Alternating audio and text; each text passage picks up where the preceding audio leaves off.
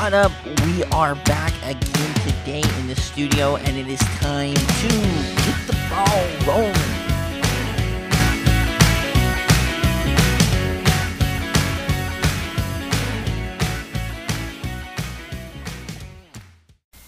What up? We are back again today in the studio. Happy to be talking some college football. Not just predictions, but actual physical college football. We had it last Saturday. Cannot wait to be talking about Week 0 and all of the games. It's so nice. You get a handful of games. That sweet appetizer of college football. You remember how amazing it is. During the off season, obviously I follow the NBA a little bit, and then I was like, I want to try to get into another sport that kind of goes through the summer. So I was watching a lot of soccer, a lot of baseball, following those pages on Twitter, Instagram, TikTok, everything, right? And you're like, okay, well, I can kind of get behind this. Maybe I kind of do like soccer, and then football comes on, and you understand why it is the king of kings. Obviously, the NFL super popular as well. There's something about college football, just the intimacy. I love college football, and so I'm happy that we're able to have it back. On top of FCS football, some interesting scores around the league. We'll be kind of talking about that. Of course, we always do our tiers, our championship tiers, or championship bubble, whatever you want to say. We'll kind of discuss that probably a little bit. I don't like to do a lot of that until it gets a little bit closer, just because I want to see results. I've got to see things with my own eyes, and a lot of people will say that's selfish. You're saying that you know more than me or whatever, but we're all predicting at this point. Obviously, I think North Dakota State's the best team out there, but what about Montana? Does Montana really bring back everybody? A lot of people are predicting Montana to be top 4. I've got to see it, because last year I was not impressed with Montana. They were able to get, I believe it was 1 playoff win, but I've got to be able to see it, and I've got to be able to know. Stats can tell a lot. There's analytics, and then what I like to call manalytics. I've got to be able to see it. It's a little bit of a selfish thing, saying I think I understand it, but that's just going to be where my predictions are based out of. Like I said, a lot of fun scores, so that's kind of what we're going to be talking about today. One score that really stuck out, there's a couple of them that I would like to discuss. Austin Peay hung tough against Western Kentucky. Now, Western Kentucky did lose their main quarterback, I believe it was Bailey Zappi, that was formerly at Houston Baptist, if I'm not mistaken, last year. So the offense kind of struggled. You kind of saw that. But Austin Peay has kind of gone through a little bit of a transformation. A few years ago, they flew across country. They beat Sacramento State. They flew back, and now they were going all over the place. They were a really good team. 2020 and 2021, they took a couple steps back. They might be, them and UT Martin might be who you're looking at going forward. I did like Austin Peay. I thought they played phenomenal. I cannot wait to watch the rest of their season. They take on Presbyterian, Mississippi Valley State, Alabama A&M, and then as they get into Eastern Kentucky, they have them. This conference realignment is so confusing, but I'm excited to watch what they go through. Obviously, them taking on Central Arkansas, Murray State, Jacksonville State.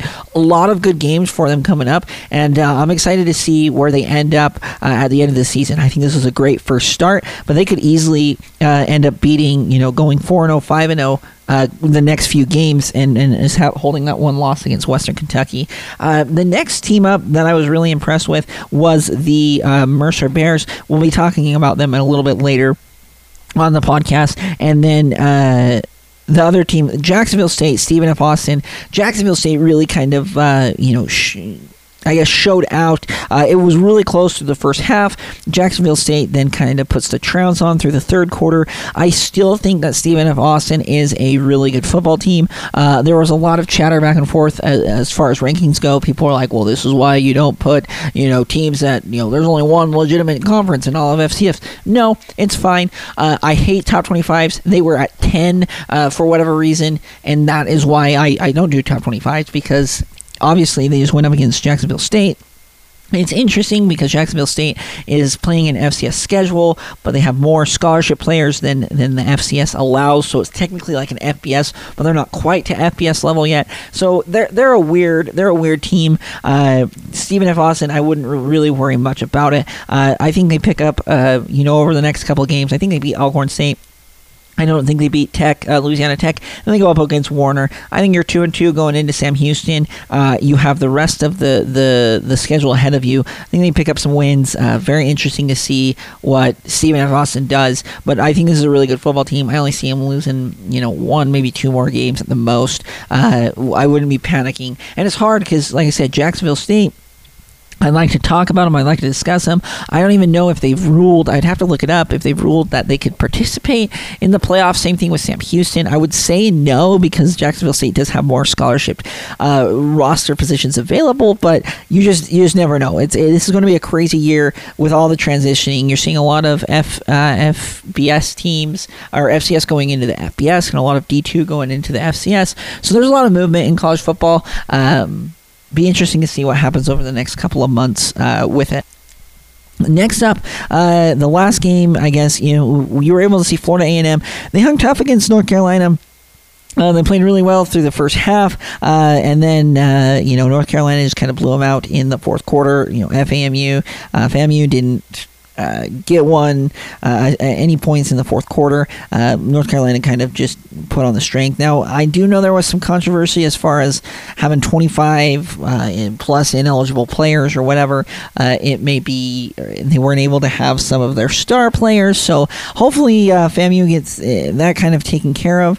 They do have a very, very intriguing game coming up this next week against Jackson State, and then Albany State afterwards, and then into the Southwestern Athletic East schedule that they have. So excited to watch. FAMU, they did get into the playoff last year. They had one of the best defenses, if not the best. They went up against Southeast Louisiana. Southeast Louisiana did beat them. However, they did have quarterback Kelly, who was outstanding. So excited to follow them as we talk a little bit more of the HBCUs and the Celebration Bowl this year, because I'm a little bit more familiar with it, watched a lot last year, excited to discuss it more this year. So the game I really wanted to break down was the Mercer Bears, and I absolutely love this team. I found them last year, and I thought that they got hosed by not being able to get into the playoffs last year. It was actually, semi-frustrating because I thought that they did play one less game, but I really thought they were a really good football team. They play a very unique style of game, and I just love them. They just have this, when they play really well. The coach has got them playing the style that he wants them, and they do really well in the SoCon. And with Eastern or East Tennessee State, or with their coach ETSU leaving, it kind of leaves a gap because I don't think ETSU is going to be as good as what they were last year. Chattanooga, I think, is going to be good. VMI had a good 2020 season. Furman, 2019 was decent. Wofford's now kind of fallen off the wagon a little bit. I think Mercer is more than capable of taking the SoCon title this year. They're going up against Auburn next week. I don't think they win that game. I think that's a very difficult game going up against an SEC opponent. But when they play the Citadel, Gardner-Webb, Wofford, Western Carolina, I think they can pick it up where they're 4-1, 5-1 going into that ETSU game. They get them at home. I think they get that win. Then, they do go through a really tough stretch. ETSU, Chattanooga, VMI, Furman. I really only see this team losing a couple of games. I think Mercer is more than poised to take the SoCon this year. I talked about them a lot last year. And if you thought I did when they didn't even make the playoffs, when they make the playoffs, I might be flying out just to see this team play, because that's how much of a fan I am of this team. I love the quarterback. I love the defense. They play very well. All hats to the ball. There's not a lot that I can nitpick about them. So when I saw them taking on Morehead State, now it is Morehead State. They have struggled, and they are in the I believe it's the Pioneer League. Yeah, so they're in the league that doesn't have scholarships. They have football. So you can take that for what it's worth, but I really think that Mercer is going to show out this year. I think this is a year they get back, into the playoffs. They're in the mix. We're talking about them, and I would love to put them up against Eastern Washington, put them up against a Sac State, put them up against a South Dakota State. I think it would be a lot of fun. Very interested to see how it kind of rolls forward for them. The SoCon's a really interesting place where they have good teams. They like to beat up on each other. But right now, and I said at the beginning, I believe on my last podcast, I think Mercer wins it. I think ETSU is a little bit behind. I think them or Chattanooga. But I saw Mercer, I believe, they beat Chattanooga last year. I remember watching the game and at home. Yeah, because they always got they kept on getting the ball on the 50-yard line. I'd have to go back and look up the results or whatever. But I really think that Mercer is this team. This is a team that you need to watch out for. Ladies and gentlemen, if you're looking forward, if you're trying to find that one team where you're like, who's the team that can make the jump, I definitely would suggest following the Mercer Bears. So that's my kind of Mercer rant. I talked a lot about them, and I will continue to talk about them as long as they continue to play well, which they will. So there it is. A lot of fun games around the league, a lot of FCS versus FCS action. Of course, for those of you out there that know, the FCS has beaten the FBS. And it's really hard to say, I want to be taking Bryant over FIU. That's a really tough, just random prediction that you might have. I haven't seen FIU, I haven't seen Bryant play, right? Week 1 through week about 3 or 4, and you've got to watch the games. You've got to see what these teams are capable of. And you look at UCF playing South Carolina State. I think UCF beats them pretty bad, but you want to look through for the good things that are there. How are they reacting? Making sure people don't get hurt. A lot of these games, for those of you unfamiliar with college football, is that a lot of the big schools will actually pay to play against these teams. So Wake Forest pays VMI, and I've heard some of the numbers. They got $1.2 million to go play, plus accommodations and travel. So they'll play them just to go and beat them up. So that they have Iowa. They're going up against a good South Dakota State team, but they're able to beat them. And then South Dakota State can cash the check. Seacrest out. So that's kind of what it is, and that's why I say I don't like to do any kind of rankings, because it's very difficult when you're not watching FCS against FCS action. So looking forward to a lot of games. We got some Thursday games. One of the ones that I'm really intrigued in, Campbell against the Citadel. A lot of talk, a lot of chatter about Campbell Camels this year. The Fighting Camels. I need to put that in there. Interested to see how they go up against that triple option in the Citadel. Also kind of bouncing around, we do have a couple of CAA games. New Hampshire taking on Monmouth. I believe Monmouth, or they had talked or was going to join the CAA. I don't know if that's official yet, but that's going to be a very good game.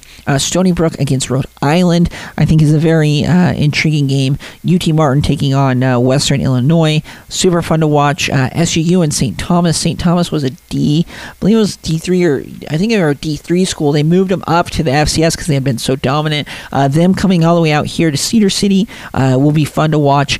Obviously, we can't gloss over Central Arkansas against Missouri State. Central Arkansas hasn't really, in 2019, phenomenal team. Last couple of years struggled. Want to see how they play. Obviously, you got Petrino at Missouri State. A lot of people are expecting big things out of them. Another team that I'm really excited to watch this year. They're going up against an FBS team, William & Mary. I really, really like William & Mary. I believe Coach London, Mike London, is the coach right now. At William & Mary, I think this team is going to be turned around. With Villanova losing their quarterback and some of their playmakers, I wouldn't be surprised if William & Mary makes a run at the CAA title. It is kind of a bold prediction, but I do think they're a very intriguing team to watch. And then, as you look through it, like I said, a lot, Northern Iowa taking on Air Force, a lot of FBS and FCS teams are going to be playing, but I'm just happy to have FCS football back, to be able to watch all of these teams, some of our favorites here on the channel, not only because we've interviewed them. I think the Wofford-Chattanooga game, that's another game that's really intriguing. Getting a SoCon game right out of the gate can be difficult, can be a catch-22, as we've seen with Northwestern and Nebraska this last week. Southern Illinois against UIW, against Incarnate Word. Incarnate Word had a phenomenal season this last year. SIU's kind of been hanging around in years past. They've been getting into the playoffs. They beat Weber State, I believe it was in the 2020 season, so they're definitely capable of upsets. And then, of course, FAMU, FAM, Florida A&M against Jackson State on Sunday. A lot of really intriguing matchups. Like I said, it's really hard to do predictions as far as what we're going to be seeing. I want to watch week 1, week 2, get the FBS teams out of it, and then we're going to kind of see how they hit their stride, what these teams are capable of, there's been a lot of coaching movement and stuff like that. So those are some of the games I'm really excited to watch. While we'll be releasing, I believe I'll do probably a little bit of a tier list. I do have a championship bubble list. I think that Montana State, North Dakota State, South Dakota State are all capable of making it into the championship. But then I want to see some of these outliers. Like I said, William & Mary, I think, is going to have a phenomenal season. I think they're going to build upon the season of last year. Same thing with Mercer. I think Mercer could be up in that mix. I want to see what Weber State is capable of this year. Obviously, a down year last year with injuries and stuff like that. What are they going to be able to do to bounce back to win the Big Sky title if they can get back to the Big Sky? Sam Houston State, Sam Houston, right? I don't know if they're eligible to be in the playoffs, so I want to watch them. They are coming out to St. George. Excited to watch that. My alma mater, Dixie State, right now it is Utah Tech.